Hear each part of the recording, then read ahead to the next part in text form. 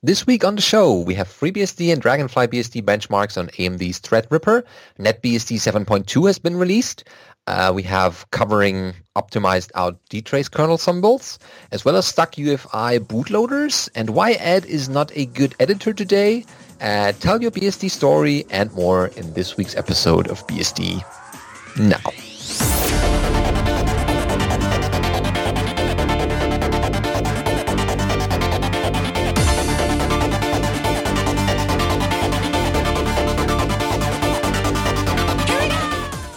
BSD Now, episode 264, Optimized Out, recorded for the 19th of September 2018.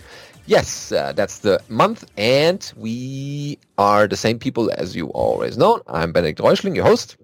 And I'm Alan Jid, who's being just a reminder today. We're still the same people. Alan is freshly back from the OpenZFS Dev Summit last week, or actually this week, yes. The beginning of this week where we record this. Mm-hmm. I guess there will be more things in a different episode about that when there are a couple of videos out. Or do you want to say a couple of things? I could talk a little bit about it. It was a great time. It was very nice to get to meet with a bunch of these people again.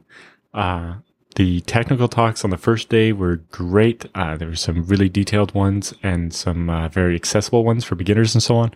And then I had a great time at our little after party.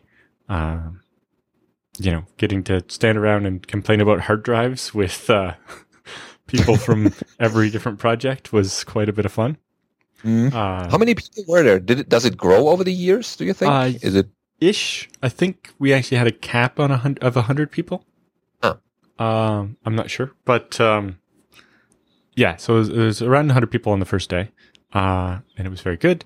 And then on the second day, we were at Delphix's office, which we've done a number of times, although two of the last year and 2 years before that, when I was there, they were both at GitHub. I remember the Octocat picture. So the hackathon, we actually spent the first couple hours doing smaller presentations, lightning talks, mostly getting status updates on people's work in progress, whereas the main talks were more explaining specific subsystems or introducing mostly completed features rather than in progress stuff. And then we had hackathon for a while. Part of that was we had a working group about coordinating development across the different platforms. That's important. Coming out of that is a master spreadsheet tracking which features are available in which different operating systems. So there's, the Illumos, ZFS on Linux, FreeBSD, OS X, etc. But also tracking who's responsible for bringing it into the different projects. This feature, encryption's not landed in FreeBSD yet. There are people working on it, and putting their names down means that as the people working on it in other projects find problems or whatever, they can make sure, hey, heads up, we found this bug. You're going to want to merge this commit in addition when you merge this over into FreeBSD and so on. And make sure to ask person X, who is that person's owner or that item's owner. Yes, just to know who to ping for different things. And also, it sounds like we're going to also set up a monthly call with stakeholders from the different projects.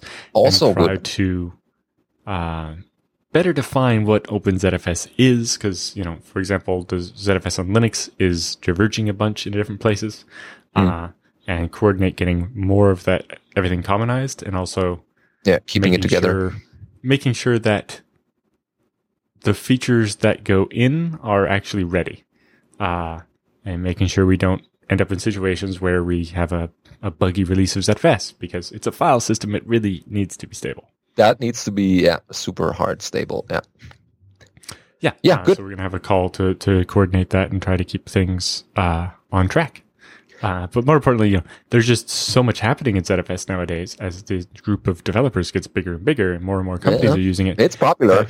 It will just help for everybody to have a basic idea of what's going on everywhere, so that we don't get, two different companies independently spending all their time working on a thing, and then they both arrive with, I've completed this feature. And it's like, well, I've completed it, but differently. Like, well, I did it first. It's like, well, we both worked on A and we both want B. we could have done one of us do A and one of us do B. And it's not working in each other's systems. Yeah.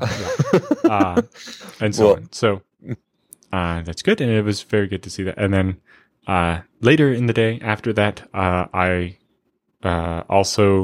we had some talk about OpenZFS as a project itself and trying to sort out a fundraising model for it and giving it so it doesn't have its own foundation, but it's under software in the public interest, which is an existing nonprofit that can basically run a bank account for OpenZFS and allow it to accept donations and allow it to write checks to, say, a venue to host a conference and to pay for the food and so on. Yep. So looking at having sponsorship for OpenZFS that isn't just for the conference as well, to cover other things, but also to allow the project to handle the plus minus on the conference every year and so on. Yeah, because accounting is also an important thing to make the next one happen without having someone run into bankruptcy. Yeah, and things like that. And also just looking at what kind of things can we offer the companies in exchange for the donations, whether that's guaranteed seats at the Dev Summit, especially if we start having to cap how many people can come, although we really don't want to do that. But, it comes down to where can we get a venue for that many people and how do we organize it and so on. And just other things we can do, things we need to be very careful about doing, Yeah, it's how do we have an OpenZFS code of conduct without setting off a bomb in the source code? Yeah. And so well, yeah, as the project grows and more people are involved. And then we moved on. I then worked with Pavel Zakharov, Don Brady, Brian Bellendorf, and George Wilson on coming up with what we would do for VDEV properties. Originally we were thinking we were going to have Leaf and top-level VDEV properties. And then we realized, well, all the settings we want except for one are top-level, so maybe we don't need to do Leafs, especially if you override a setting on a specific Leaf VDEV and say a mirror, and then you zpool replace that device with another device, it's not going to keep that setting, or is it? We had to ask George about that, and we got it. But it's not going to keep the setting, and so that gets confusing. And then we find out, well, that particular setting only makes sense at the top level anyway. You can't control the queue depth on individual disks, only on the top level. And so that kind of changed everything anyway. But anyway, after many, many iterations, we now know exactly what it is, how we want it to look, and we liked the way it's going to go. And so there's that. Good. And speaking of George Wilson, he presented his ZIO walkthrough on the first day of the conference. I saw a bit of the live stream that was provided, but I couldn't watch the whole thing, so bits and pieces there. But it's good that people... It might already be on YouTube already, actually. We probably should have got the links for that. Oh, good. Because I think they live streamed it through YouTube, so it's automatically ready right away. Yeah. Good. Something to watch over the weekend. If people are interested, then they can definitely scroll. I would watch that one again. I was paying very close attention while I was there, but I would watch that one again. For the bits and pieces. I was really knee-deep in that code recently working on the Z standard stuff. The other really interesting one that came up was ZFS is looking at deprecating a feature for the first time ever. Oh, yeah, I think I saw a tweet about that. Yes, so deduplicated send receive. So if you do a send with the capital D flag, most people think it has something to do with the dedupe feature in ZFS, but it doesn't. It dedupes only the stream. It happens in userland in the ZFS send command, and it only duplicates within what you're sending. So if you're sending one snapshot, it's only deduplicating within that snapshot, not the whole file system even, just the range of snapshots you're sending. And it uses a lot of CPU and a lot of memory. And does it? Because if, for example, if you have a regular data set where you've not set a dedupe capable checksum, it has to recompute the checksum of every block in order to dedupe it. And then keep this giant dedupe table and then all the stuff and then send it to the other side. The code isn't used very often, it's not tested very well, and it's a big pain in the butt. So we're looking at possibly getting rid of it. But the question is, how do we do that in such a way as not to mess up users? Yeah, if people have used that feature and we don't know about it. So one thing we're looking at is making a standalone tool that can rehydrate a stream. You can take a dedupe stream. So basically, the way a dedupe send stream works is when you get to sending the second copy of the block, you have a special record. Instead of a write, you have a write by reference. And you just say, this block is just a copy of the block from over there, from previously. So a rehydrator, if you had a send stream as a file, you could just seek in that file, find the other block, and copy it and basically turn it back into a regular write instead of a... So you can convert the stream from being a dedupe stream to being a regular stream so that you could still receive it on a newer pool that doesn't support dedupe receiving anymore. Okay. Yeah, that would be a separate feature, but it's not part of the core ZFS anymore. So far, what we've looked at is improving the man page to explain that this feature doesn't involve dedupe itself, and it's kind of a misnaming, and that we're planning to deprecate it, and we're adding a warning to the command, so when you actually do a send with -d, it will say, hey, this is going away. Here's a link to the pull request where you can comment if you have a use case where this is like super important to you or whatever. And so on. But really what it came down to is my comment that does it mean we have to wait until Ubuntu ships a version of ZFS that has that warning for a while before we can actually delete the feature? 5-year release cycles and or something. Long-term releases. Like they're still shipping at like 0.6.5 or something. And the rest of the Linux world is on 0.8 of ZFS, let alone the fact that, So, yes, lots of interesting stuff. And I'll go over a recap of more of the OpenZFS Dev Summit next week or the week after once I've had a chance to catch my breath. Yeah, that's good. You're still fresh from that conference. Like literally. And we're recording this on Friday the 14th. I got home Wednesday morning. Yeah, it's crazy travel time, and so. But it's good that you were there and provided some I've feedback. only slept in my own bed one night, two nights since I got home. Yeah. Oh well. Yeah. All right. Let's get into the headlines for this week. People have been waiting for it. The first thing we have is FreeBSD and Dragonfly BSD put up a strong fight on AMD's Threadripper 2990WX benchmarks against Linux on Phoronix.com. And this is a benchmark. We had a couple of Threadripper articles in a couple of episodes we had before. They noted the post that Matt Dillon did in his benchmarks, but now they've run the Phoronix test suite against Dragonfly 5.3 and FreeBSD 11.2 and 12.0 Alpha 1, and then against a couple of Linuxes. Just because of the timing, it meant they used Alpha 1. Hopefully they'd be able to maybe do this on Beta 1, which has some of the debugging turned off, and also it'll have the new the NUMA feature enabled, because that only got enabled kind of late in Alpha 5.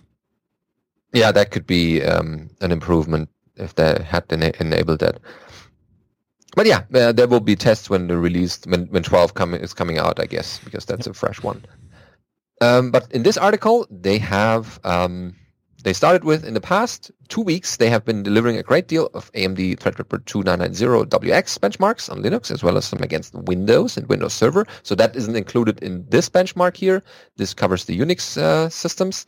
But recently they got around to trying out some of the BSD operating systems on this 32-core, 64-thread processor to see how it would run and see whether they would have similar scaling issues or not, like they've seen on the Windows side against the Linuxes. And in this article, like Alan said, they use FreeBSD and Dragonfly BSD benchmarks with the X399 plus 2990WX compared to a few Linux distributions. And so you would normally think, well, it's a processor, all these distributions would produce roughly the same results. But the devil is in the details. They write that the BSDs they focused on the testing were FreeBSD 11.2 stable and 12 current, Alpha 1. That's the current development version. It's in rapid development as it progresses to 12 its release state. As the IX system is TrueOS that is tracking FreeBSD 12 current, so that's also a different distro. Also included were Dragonfly BSD, with FreeBSD and Dragonfly BSD being tied as their favorite operating systems when it comes to the BSD. And then when it came to FreeBSD 11.2, it worked out surprisingly well, they write, and encountered no real issues during the 2 days of benchmarking on FreeBSD and TrueOS, of course. And it was a great experience, and FreeBSD was happy to exploit the 64 threads on the system. Yeah, while you have it, why not use it? And the system is knows about them and can use them. And then they go on with saying that Dragonfly BSD was a bit of a different story. Last week, when they started this BSD testing, they tried Dragonfly 5.2.2 as the latest stable release, as well as Dragonfly BSD 5.3, the development snapshot from last week. But both failed to boot on either the BIOS or UFI modes. But then a few days ago, Dragonfly BSD lead developer Matthew Dillon, that we covered in a couple of episodes before, he bought himself a 2996WX platform, and he made the necessary changes to get Dragonfly BSD 5.3 working, and ended up finding really great performance and potential out of that platform for system building, development, package building, and things like that. So they tried the latest Dragonfly BSD 5.3 daily ISO on August 22, and indeed it now booted successfully, and they were off to the races so that they could participate in this benchmark. And so there were some Dragonfly BSD 5.3 benchmarks included in this article as well.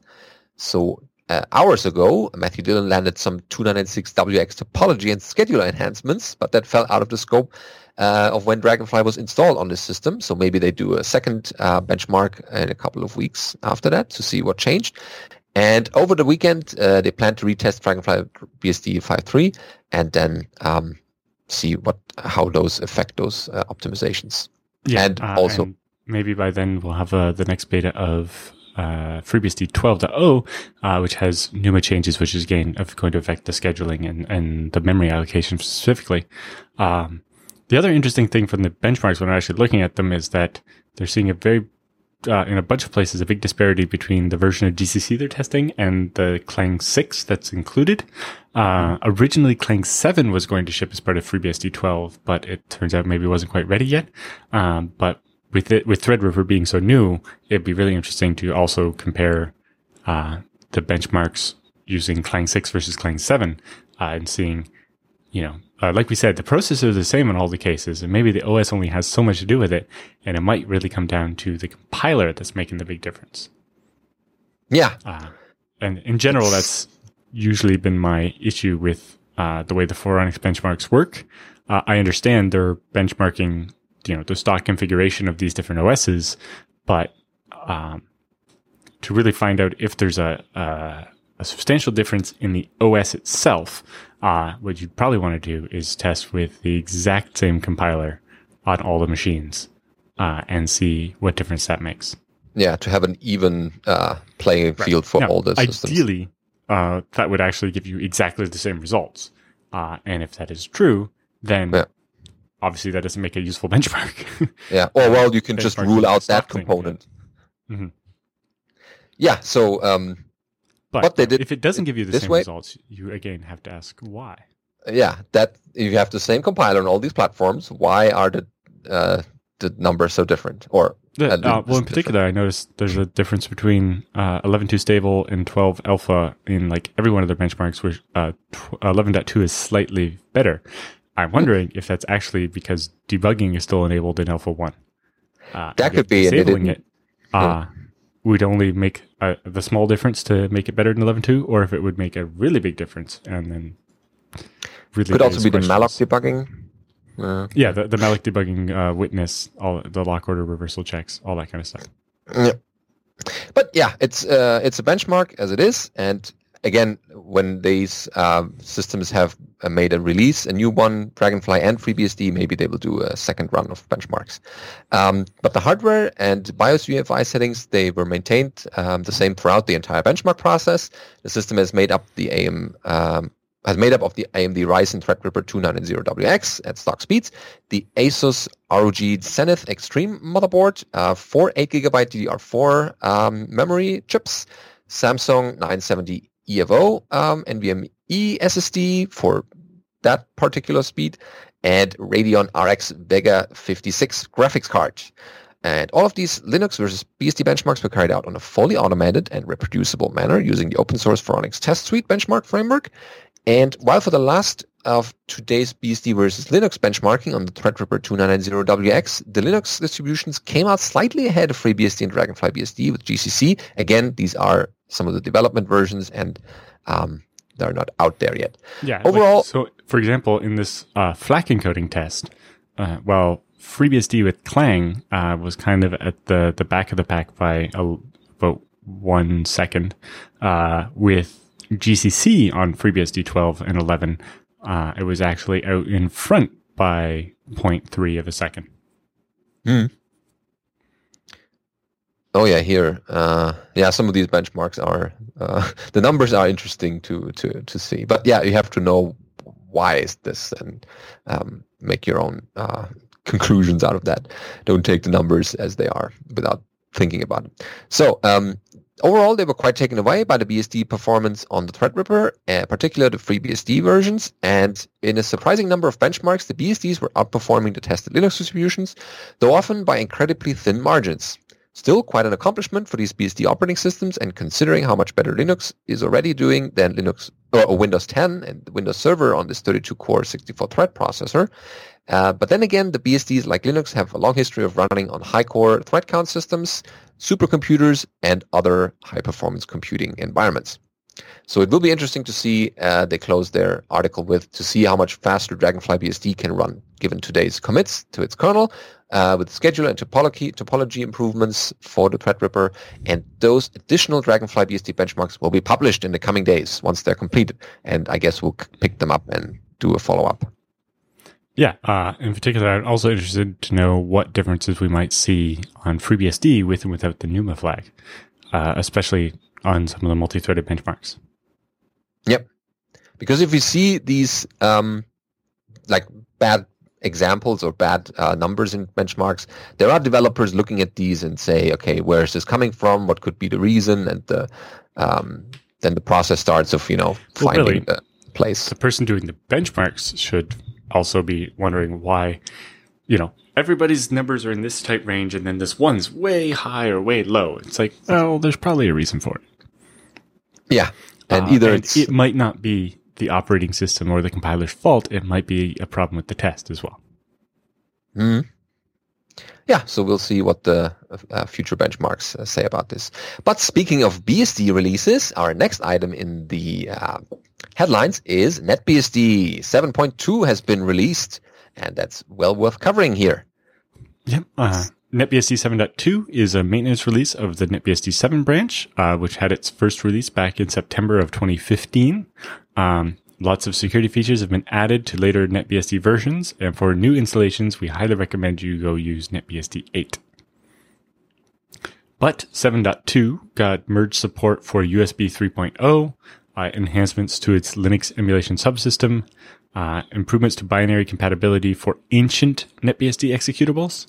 I guess somebody's still running, NetBSD 2 binaries on stuff. Well, if it works. Improvements to the IWM driver, which is the Intel Wireless 7260, 3160, 8260, and 4160. Support for the Raspberry Pi 3. Improved support on Microsoft Hyper-V with legacy network adapters. SRv4 and IBCS2 compatibility subsystems have been disabled by default on everything except for IBCS2 is not disabled by default on VAX.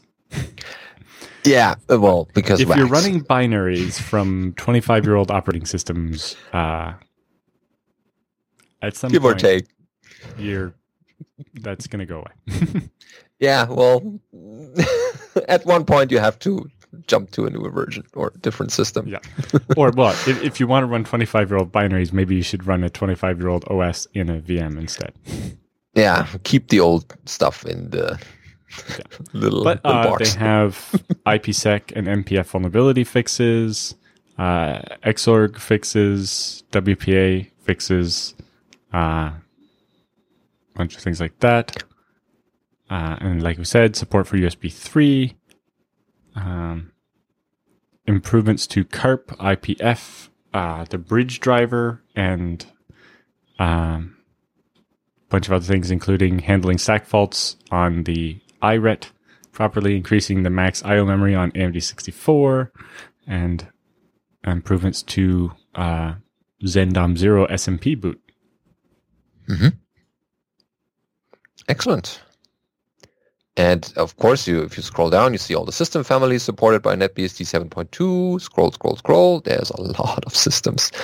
Yes, whether you have an Acorn or a MIPS, or if you still have an old Alpha, or if you have Amigas, or Ataris, MIPS, a B-Box. Your Sharp ARM Zoros PDA that you still have lying around, no one's using anymore because we have mobile phones. Console. Yep. ARM, MIPS, PowerPC, Super H. I have a phone that has a SH3 or SH4 somewhere. See? The battery's expelled up on that one already. The old HP processors, IBM stuff, Apple Macintosh, Motorola 68Ks. Yeah, of course it runs NetBSD. That's their logo and their motto, and that's what they are. Yeah, that's what they're known for. Mm-hmm. Very nice. Anyway, yeah, so congratulations, NetBSD, on that release. And so in the past, normally, right about now, is when we would have brought you a sponsor spot during the show. But as you might have heard elsewhere on the Jupiter Broadcasting Network, Jupiter Broadcasting has become part of the Linux Academy training company. And that means that they are actually sponsoring the show so we can do the whole thing with no ads. In between so sections. That means a shorter and more concise and focused show for you. I know. Most people were saying that 2 hours was a bit too long for BSD now. And we're going to try to get it. But it wasn't due to the authors or due to the sponsors. Well, they were but a short segment. Just the amount of stuff, and we wanted to make sure there was always enough content between the ad spots and so on. Anyway, so we'd like to very strongly thank our sponsors, IX System, DigitalOcean, and Tarsnap, for making BSD Now possible for the first 5 years. Also, wow, 5 years we've been doing this? That's it's been a long time, yeah. And they were with us, with the original BSD. And DigitalOcean were here the whole time. And we got Tarsnap very early. And we thank them very much for making it possible for us to do this for the last 5 years. And now we get to do it without the ads. So even better. Yeah, so thanks for all these years of sponsoring. And I guess they also got something out of it. Customers, people asking for these services that they offer. And yeah, it's good for them as well as what it was for us. For example, we will still mention IX, for example. They were nice enough to take a bunch of pictures at the OpenZFS Dev Summit. And we'll share those with you next week.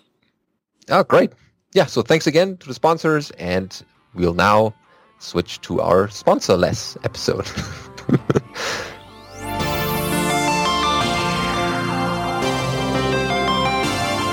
So, time for the news roundup this week. Over at farhan.codes, we find that including optimized out kernel symbols in dtrace on FreeBSD can be a problem. So, here the story goes. So, they say, have you ever tried to dtrace on FreeBSD and had it fail to list a probe that you were trying to find? This is because Clang can optimize out some functions by making them inline a part of another function or a bunch of other different ways. And the result is that the CTF, which is the compact type framework or whatever, CTF convert will not actually generate debugging symbols that dtrace needs to be able to tell that, A, there's a function boundary probe there, or what the arguments of that function are. So he has a quick hack to allow you to basically cause all of the FreeBSD kernel to be compiled with all the optimizations disabled so that won't happen. In this case, Farhan was working on a wireless driver. I remember meeting him at VBSDCon last year, and he had this wireless device that didn't work, and he was trying to get it working, and after some pointers from John Baldwin and a couple other people, I actually saw on Twitter that earlier this week he got it working. He's actually transmitted packets over the Wi-Fi device with the driver he wrote. But in that process, he was trying to detrace some things, and it wasn't working, and he had to figure out what to do.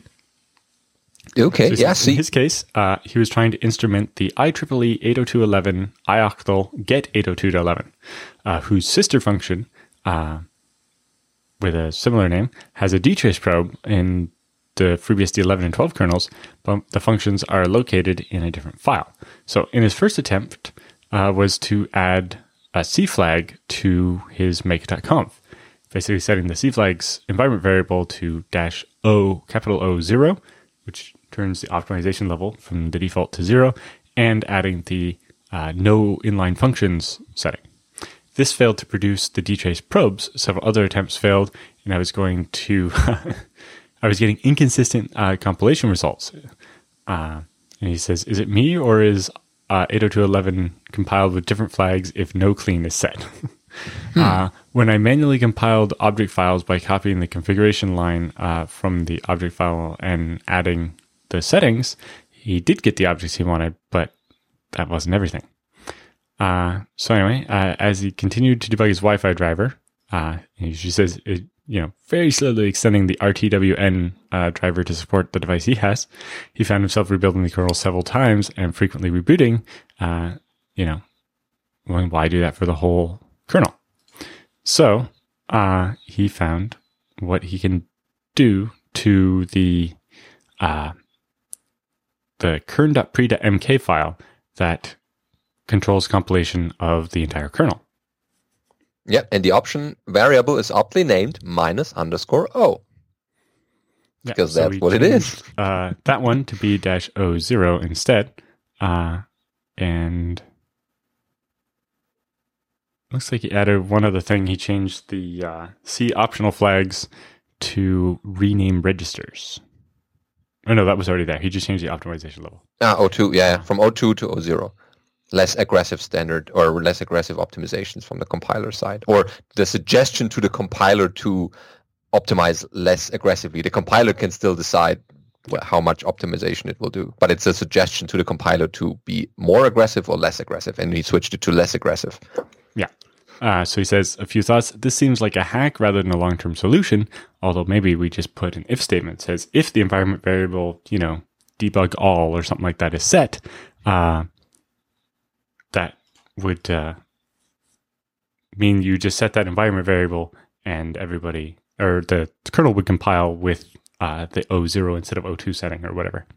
In general, that means the code, theoretically, that means the code that you make is going to be slower. But when you're debugging, that's usually what you want.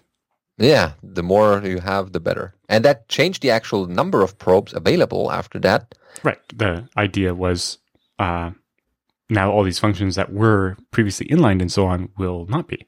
And yes, so we actually went from 71,000 to 91,000 probes. So you can see why you might actually want to be able to set environment variable to compile the kernel this way when you're working on things. Yeah, definitely. And the more debugging you have, the more insight into specific code regions, the better it is. And then after you fix that issue, you can still go back to the O2 compilation and have the original settings. Yeah, like he says, probably don't want to do this in production because it's slower, but it does help with the debuggability. If you have some better solution to get, say, the dtrace probes without having to change the optimization level, do let him know. But this is working for him, and he hopes it's helpful to other people when they're frustrated with probes. He also says, trying to use the dtrace ponycorn as the featured image on his WordPress didn't actually render properly, and he had to rotate and modify it. And for that, he blames Brian Cantrell. Okay, well, if only that. Okay, yeah, it's good. And I mean, it's not just limited to the Wi-Fi driver. It could be any driver that may shadow other variables. Chunks of ZFS. Actually, something I learned a little while ago was that on Illumos, they compile all of ZFS with the no inline setting to get all the dtrace probes. That's not the case on FreeBSD, which might mean that FreeBSD ZFS is a bunch faster than Illumos is, but it also means that you don't get all the dtrace probes. Less visibility in certain probes, yeah. Okay, but yeah, now that we know where to look, next item is something about fixing. So this is UEFI bootloader stuck on boot current, boot order / boot info on the Asus motherboards, and a fix for it. So this is over at Neil Chauhan, pronounced that correctly, and the blog post, I guess it is. Yeah, starting with FreeBSD current from about a week ago, or a few weeks from the posting date, but including FreeBSD 12, the alpha release, not related to the DEC alpha. I noticed one thing. When I boot FreeBSD from UEFI on a home-built desktop with an Asus H87M-E motherboard and have root on ZFS, the bootloader gets stuck on lines like boot current, boot order, and boot info. This issue occurs when I try to boot directly to EFI boot x64.EFI. So one person had a similar issue on an Asus H7i-Plus motherboard, and this issue may or may not exist on other Asus motherboards, desktops, or laptops, and may be specific to Asus motherboards for Intel's Haswell processors, but may also exist on newer systems like the Skylake or older Ivy Bridges with Asus motherboards, as well as Asus desktops and laptops. And so there are two solutions to this problem. First, use legacy BIOS mode instead of UEFI mode. That should usually work. UEFI is still new enough so that some systems don't work well with that. Or the other thing is install a FreeBSD UEFI boot entry. And keep in mind that that he's not going to talk about this issue in third-party UEFI boot managers such as Refind here. But the first option is rather straightforward. You need to make sure your computer has secure boot disabled and legacy boot or CSM enabled. Then you need to make sure FreeBSD is installed in BIOS mode. And however, this solution is, in his opinion, suboptimal. Why? Because first, you are not able to use hard drives bigger than 2 terabytes, which are becoming more and more common. So this might be a problem in the future. And you are limited to master boot record partitioning on Asus motherboards with UEFI, as Asus motherboards refuse to boot from GPT partitioned disks in BIOS mode. That's bad. Yeah. Legacy. I would like to see that. None of my Asus motherboards exhibit that behavior, but I wonder if the Lenovo fix or the active thing might actually solve those. Do that, yeah. Or there's a BIOS update that could help in this regard. Yeah. But the third reason is legacy BIOS mode may not exist on future computers or motherboards. Yeah, because UEFI is more and more replacing the BIOS modes, although those systems may not have this issue, and this issue may get fixed by then. But the second option, however, is less straightforward, but will let you keep UEFI. And many UEFI systems, including the affected Asus motherboards described here, include a boot manager built into the UEFI. So FreeBSD includes a tool called EFI Boot MGR to boot this or to manage this, similar to the similarly named tool in Linux, but with a different syntax. So on the system that is stuck on these lines in the bootloader, boot into a FreeBSD CD or USB and mount the UEFI system partition. You can do that from a root shell with mount-t ms-dosfs, because that is what is UEFI's file system. And then you put in your ADA0 partition 1, depending on which disk it is, and then mount that to /mnt in this case. And where, of course, you can replace that. That's your ADA0 PI, that's the EFI system partition, and MNT is your mount directory where it should be mounted on. And set these values accordingly if your installation uses something different. And then you create a UEFI directory for FreeBSD and install boot1.efi into it by running the following commands. First, you cd into mount/EFI. Then you create a directory called FreeBSD. And then you copy /boot1.efi from your live CD or USB stick to MNT EFI FreeBSD, the directory you just created. And then you mount with the directory that you have mounted, of course. And after that, you run the EFI boot MGR command like this.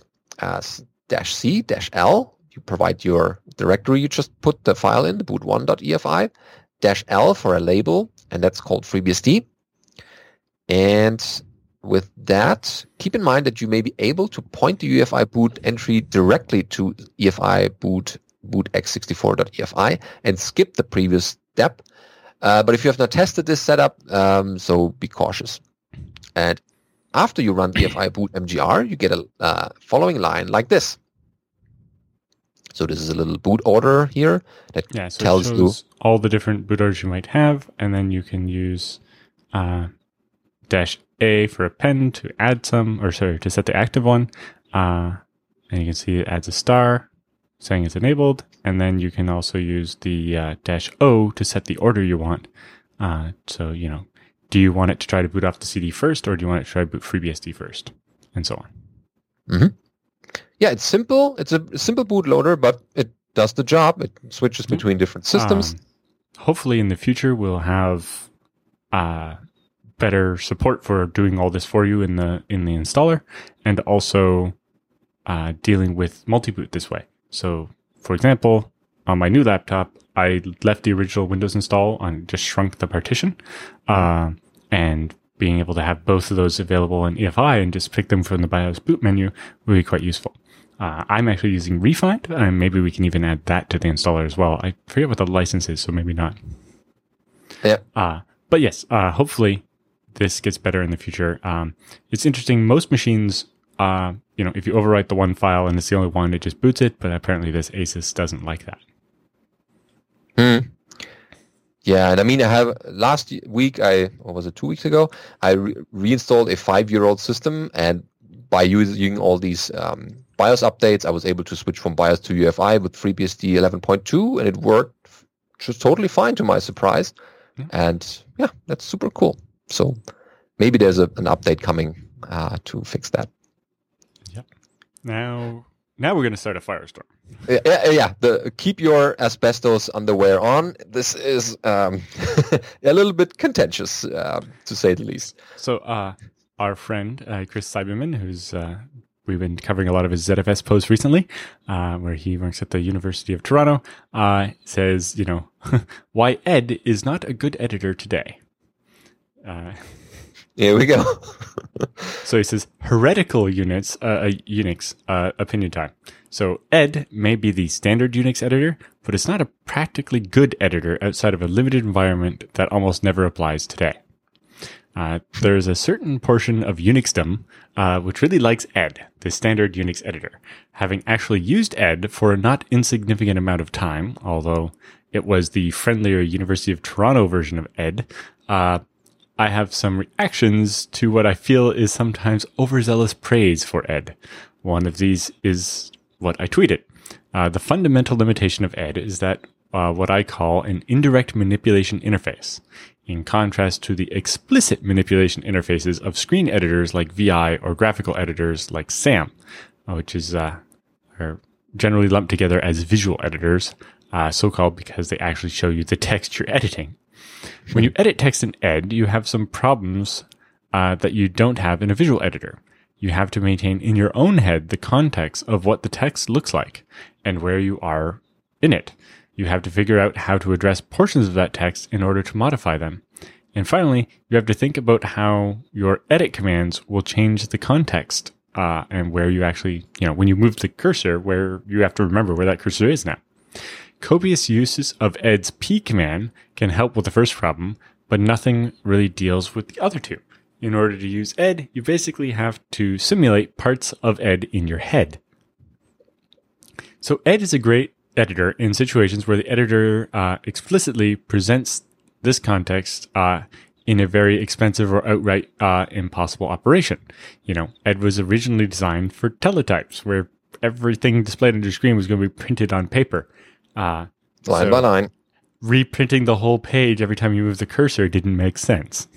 Or, really slow links where you don't want to refresh the whole screen if you don't have to. And, we want to send and receive as little data as possible.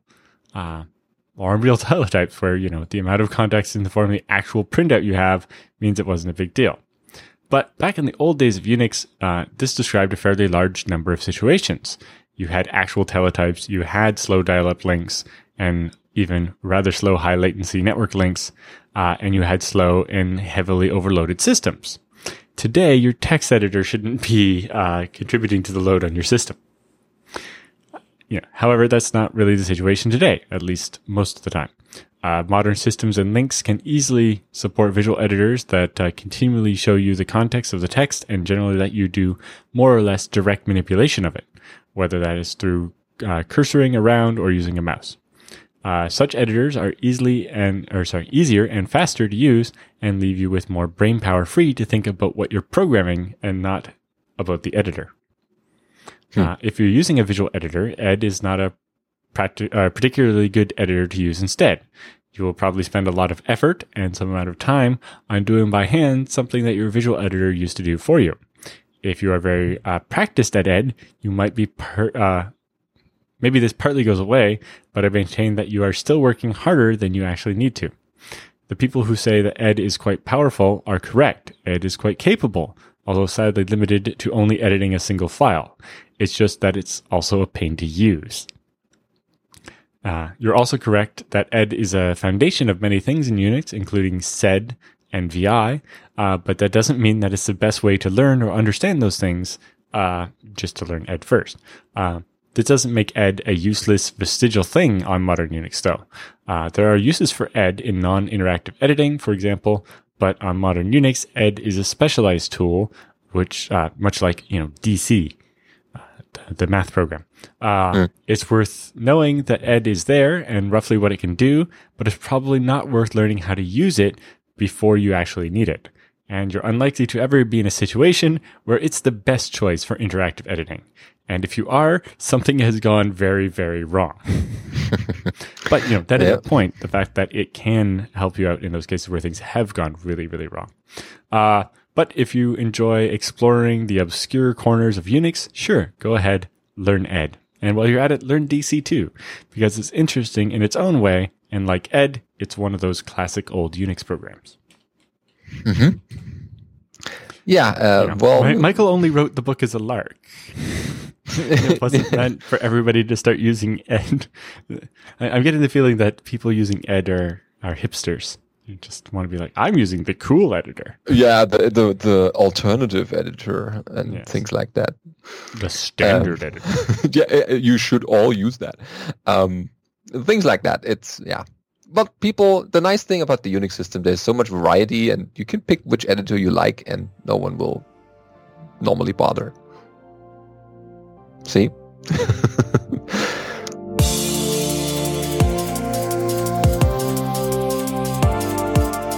So, time for the Beastie Bits and Pieces this week. It starts off with, is there any interest in a BSD user group in Montreal? With a tweet from our friend Dave. Yep, who's also active in the chat room. Yep, he's active there. If you're in or near Montreal and are interested in this user group, you should check out YUL, which is the airport code for Montreal, YULBUG, on Freenode, and or reply to the tweet that we linked in the show notes. Mm-hmm. So there's why not? Already a couple of people interested, so it'd be great. Yeah, definitely. It's a big city. There might be BSD users you never knew about, and you pass each other on the street every morning or something. It's well worth trying. I mean, each user groups usually start small, but once it's been running for a couple of times and regularly somewhere, then people, I should go to this one. It's been running for 5 times now, so I keep away from it.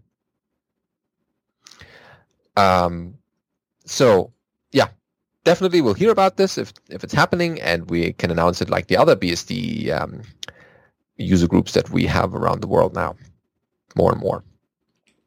Next item is Tell Your BSD Story. This is over at bsdjobs.com, which we covered a couple of times. They have interesting job postings once in a while, or actually quite frequently.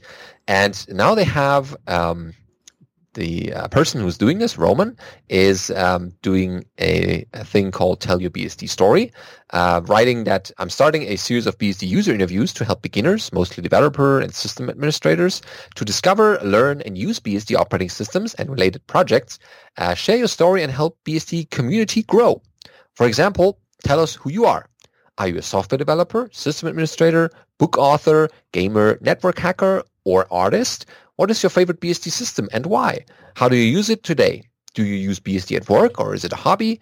You can update your story anytime, even after it's published. Start small, add details later, and please direct message your story to him via Twitter, Mastodon, or email directly. But don't forget a link to your Twitter, Mastodon, or website so that you can link to those people who sent those. Format, plain text or markdown.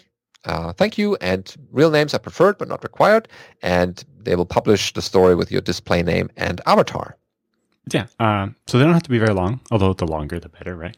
But for example, I have Olivier's here. He says, I read the Jolitz's series of articles in the Dr. Dobbs Journal back in 1991 and started with 386 BSD when that came out. Then FreeBSD 1.x in 1993, and then staying on FreeBSD ever since. I became a committer in February of 1995 as the FAQ maintainer. So how do I use BSD these days? Every server-related thing, whether it's mail, websites, SSH, ports building, etc., is done on FreeBSD boxes, every service in its own jail, etc. When I was a sysadmin, I ran entire authoritative DNS servers with FreeBSD 3.5, but I was then told that the upcoming outsourcing company only did Solaris. BSD did give me a lot of contacts and friends all over the world. Every year, be it at BSDCan or your BSDCon, new people keep coming in, and that's great. Yeah, see, everyone started small and figuring out, well, am I the only person doing this thing? And then, it can grow and in different ways. I mean, Alan and I are the best examples. The things that we do now that we would probably never have thought a couple of years ago. So, but it can still be your little server farm doing BSDs, and it can also grow. So everyone has started somewhere and learned over the years to run their favorite BSD. All right, yeah, we'll see how this progresses with more stories from people. Next up is finishing leftover tasks from Google Summer of Code over at the NetBSD blog. And this goes like the following. Over the past month, they were coordinating and coding the remaining post-GSOC tasks, and this mostly covers work around Hong Fuzz and sanitizers. Yeah, so NetBSD had a lot of sanitizer work going on in GSOC. I think 2 or 3 different students. And it looks like Camille here is finishing up a bunch of the work, getting the Hong Fuzz ptrace features sorted out, and getting the rest of the sanitizer stuff going. So I guess he says he started researching kernel address sanitizers, checking the runtime internals and differences between all the ABI versions. My intention was to join the effort with Siddharth, who was the GSOC student, and head with the sanitizers for EuroBSDCon in Romania. However, Maxime Vallard decided to join the effort in a little bit earlier, and he managed to get quickly a functional bare version of NetBSD AMD64. In the end, we had to decide to leave the kernel address sanitizer work to Maxime and let Siddharth to work on the kernel code coverage sanitizer. The sanitizer coverage feature is a feature of the compiler designed as an aid for fuzzers to ship interesting information from the fuzzing point of view to a number of function calls. So it figures out what it takes to go down different code paths. So the fuzzer doesn't have to try just constant random things. It can know if I send this input, I'll go through this side of the if statement. If I send that input, I'll go through this side of the if statement, and so on. And how they worked with that. And then they have a list of things where they've actually merged commits. They have things they've merged to NetBSD, including merging FreeBSD improvements to the man pages for timespec get, and a bunch of things like that. And then things they've actually upstreamed back to LLVM, including adding the internal sysctl as used by FreeBSD, NetBSD, OpenBSD, and OS X, trying to fix some of that stuff on Mac and so on. Oh, cool. And we should always mention that this work was sponsored by the NetBSD Foundation. And to continue this kind of development, you can donate to NetBSD Foundation to support them in this effort. Yep.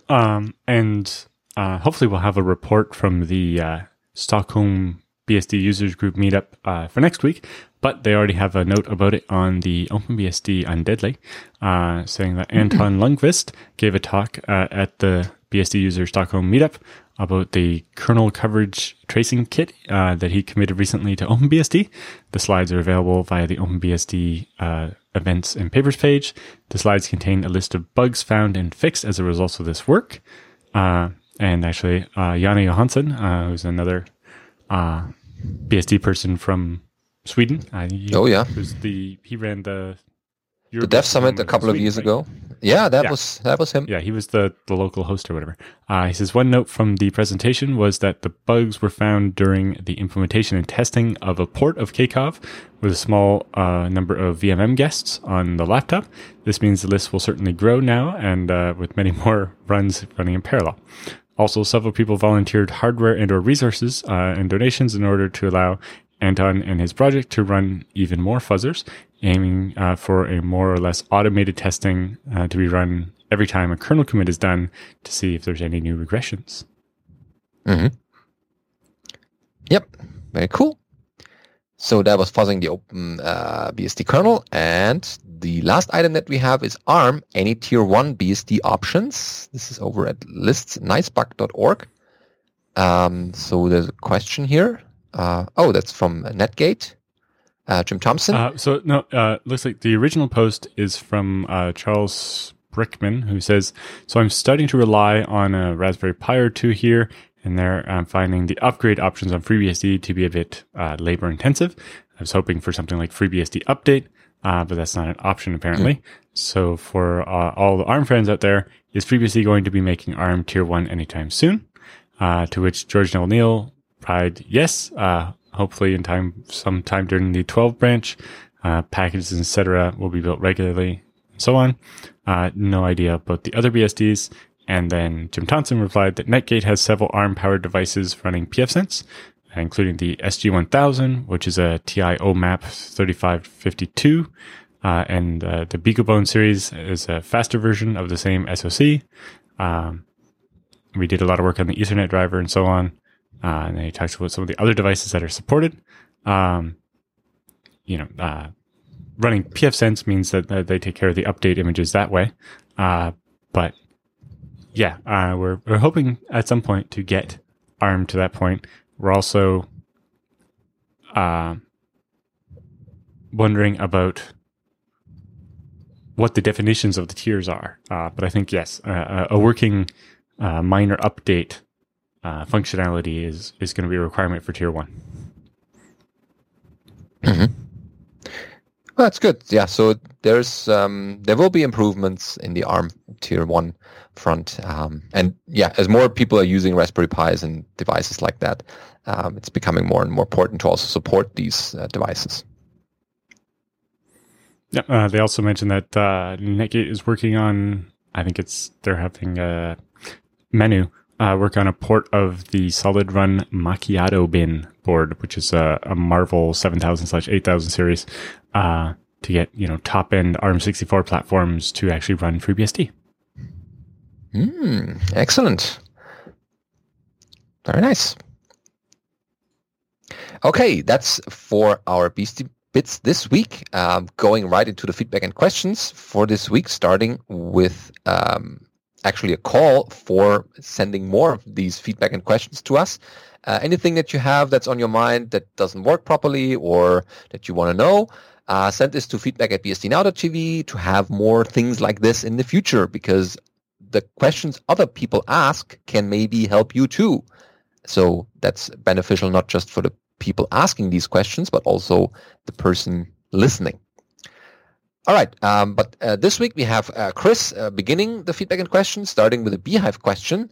And this goes, first off, I love the show and have been an avid listener for several years now. Oh, great. Thank you. I heard you guys said you needed more questions in last week's show. Yeah, and this one as well. So here's mine.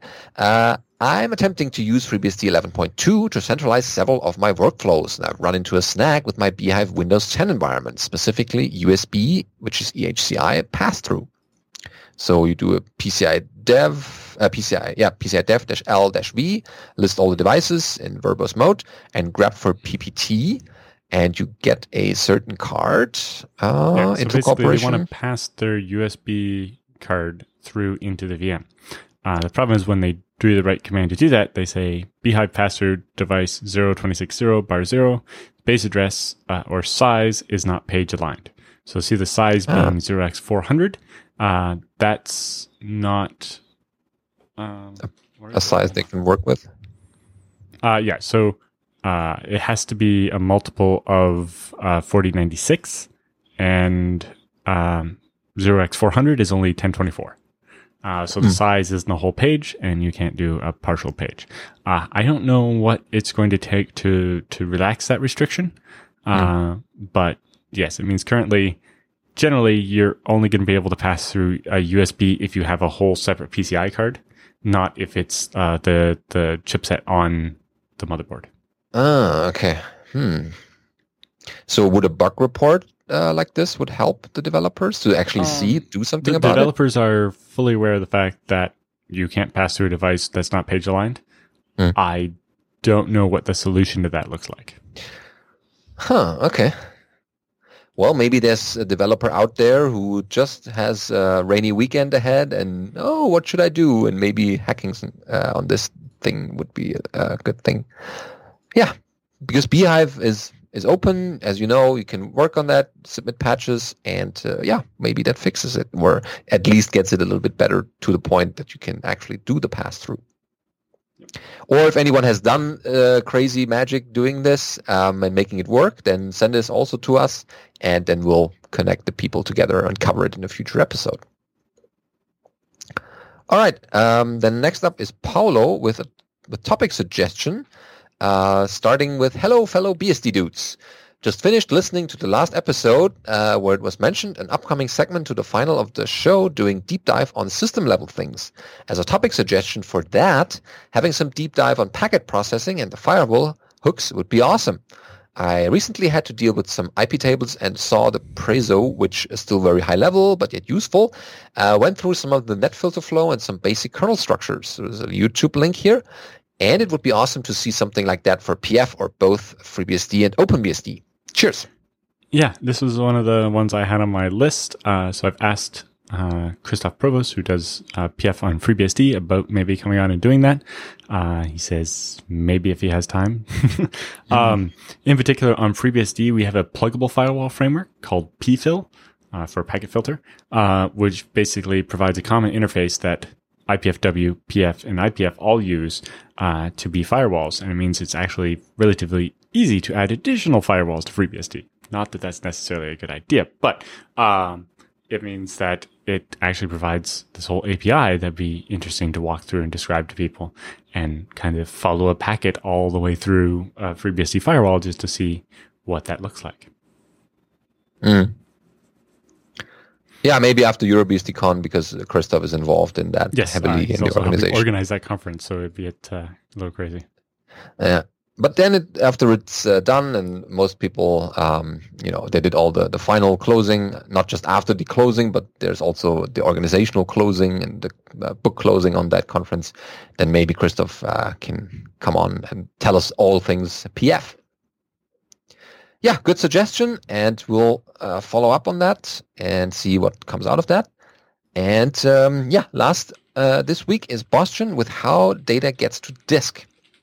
So we had Bastian on asking a couple of ZFS questions, and in this particular one, he writes, in your last show, you briefly mentioned how the data is being written to the disk, from the application to the actual writing to the disk. And what is the path? When you save a file in applications, probably application doesn't write to the disk entirely. Does it hand data to the kernel, which hands the data to the driver, and then to ZFS, which talks to the hardware and the disks, making sure that the data gets written? Or is any other path how data gets written to the disks? Is this path different? Is the starting point in a local application, or if data arrives from a network card? Yeah, so this one might take a minute, but I can go through that quickly. So in your application, say you're using the C API, you have the write call. So basically what you do is you open a file or a device with the open thing, because remember, on Unix, everything's a file, right? Even your hard drive is just a file. So you open probably a file in a directory on a file system, and then you get a file descriptor, which is basically just a number that tells you which file you're working with. And then you call write, you have it this file descriptor, and I want to write this data to it. And so you do that. And then because there's more than one file system, there's a system called VFS, the virtual file system. So when you write, it goes into the VFS layer, which provides kind of an adapter so that the application doesn't have to know what file system you're doing. The VFS driver for the file system you're using does that. So we'll assume it's ZFS, so that gets into the VFS code in ZFS, which then says, okay, you want to write that data to that file, and that data basically gets copied into an anonymous buffer in the ARC. So if you are running top and you see the ARC line in top in FreeBSD, you'll see that there's like total, frequently used, recently used, and then there's one called anon. And this is data that's not actually associated to anything yet. So you fill up some anonymous buffer with the content that you want to write to disk. Then when the next sync happens, either when you write to the file you specifically request that it be written to disk right away, or every 5 seconds, ZFS flushes out all the data that's waiting around in memory. So then ZFS does all of its work, which we won't get into right now, but it allocates the block pointers and updates the metadata and updates the modified data on the file. All that a lot of stuff. But it then has, I want to write this data to this block on that disk. So then ZFS will hand off that data to Geom, the storage abstraction layer on FreeBSD. So Geom will take that and it'll do anything it needs to do. Like if you're using Geli, it'll encrypt it, or if you're using Gmirror, it'll copy it to both hard drives, and so on and so on. So Geom does its way. And then you get down to a lower layer. I think it's CAM in FreeBSD, where that deals with where you have your SCSI drivers or your SATA drivers and so on. So whether you're using SAS or SATA, it'll go through a different driver, and eventually you write instructions out to the driver for the controller that say, I want to write this data to this offset on this disk. And then you do that, and eventually the disk does some work and tells the controller that it finished the work, and the controller tells CAM, I've completed this, or that there was an error. And then CAM tells Geom, and Geom tells ZFS, and then ZFS does its accounting for it. And then if you did a synchronous write, so when your application calls write, it basically decides whether please write this data, and then the program continues, or you can say, I'm a database. I need to know that this data is safe before I do the next thing. When you call write, you can say, tell me when you're finished. So with a synchronous write, when you call write, the program will pause until you've gone all the way down to the hard drive and all the way back up. But with asynchronous, the program just keeps continuing and maybe writes more data and doesn't wait. Anyway, so once ZFS gets the completion from Geom, it does its work, and then if the program is waiting, it will send the completion of the write command to the userland application, and it's done. And eventually you call close on the thing and exit or whatever. Yeah, and you can find the basics. Application talks to VFS, VFS driver talks to the file system talks to Geom, Geom talks to CAM talks to the disk controller driver, so like MPS if you have an LSI card, or the AHCI if you have Intel SATA or whatever, and then that talks to the physical hardware. There's actually like the SCSI protocol or the SATA protocol across the cable and so on. If you do this thing all the way through all the different protocols and stuff, you'd be very amused at the fact that we can do all of that in milliseconds for spinning disks or microseconds for SSDs. Yeah, and also everywhere along that path could be an error. All the data needs to be passed from one layer to the next and needs to be in the same state. Not like in a silent thing where you pass like 15 kilobytes and in the next layer only arrives 13 kilobytes. So that is also why ZFS is so popular or so good at keeping the data the way it's starting from the main memory onto the disk, because it keeps these checksums, and each time it checks whether these are still the same before it puts it on the actual media. Right. That's a little bit different though. Like, you send the data down, and then eventually at some point there might be an error, and that comes back to you, and then ZFS knows there's a problem, or any other file system like UFS would know there's a problem in that case. But the really tricky one is when it goes all the way down, you read some data off the disk, and it comes back up through that stack, and it hands it to you, and it says, here's the data you requested, but something went wrong somewhere, and it's not, right? The drive is corrupt, or the head was in the wrong place and read the wrong sector or whatever. And so, yes, ZFS will use the checksum, which is stored in the metadata, which is written separately, to check when it reads, it checks that the data it got back from the disk is actually the data how it was when we wrote it. And if it's not, it says, oh, I'm going to go find another copy of it on another Mirror or RAID-Z or whatever. And this way, ZFS always knows if the data it got back is correct. Yeah. Maybe another week we'll answer how all of this works when you're sending something out the network card. Yeah, but it's tying into that. It's just a different source of where the data is coming from. But you can find the basics in every operating system manual where it says, there's memory, there's hard disks, and yes, and the layers are in between those. Good point. If you're interested in this type of thing, the design and implementation of FreeBSD textbook is very good. Yeah, because that's really a textbook for teaching and knowing how these layers actually work and making changes in one of them if you so desire. Yep. But maybe we can do one of those explainer video type things that we were just talking about for this type of thing as well. Yeah, with a little diagram to see which layer we are at currently. And that's a good thing because that's what you typically also learn in operating systems classes in university, like how data and I/O is being passed around. Okay, that pretty much sums up this episode. Again, we are at EuroBSDCon when you listen to this, and we'll be sure to report what happened there. And then we'll return to our regular schedules. Remember, there are still conferences this year talking about MeetBSD in October. If you are still not registered, why shouldn't you go? I don't know why you don't go. And keep up with listening and send us more feedback and stuff that you found about the BSDs that might be interesting for the other people listening to future episodes, and send that to feedback@bsdnow.tv, and see you next time.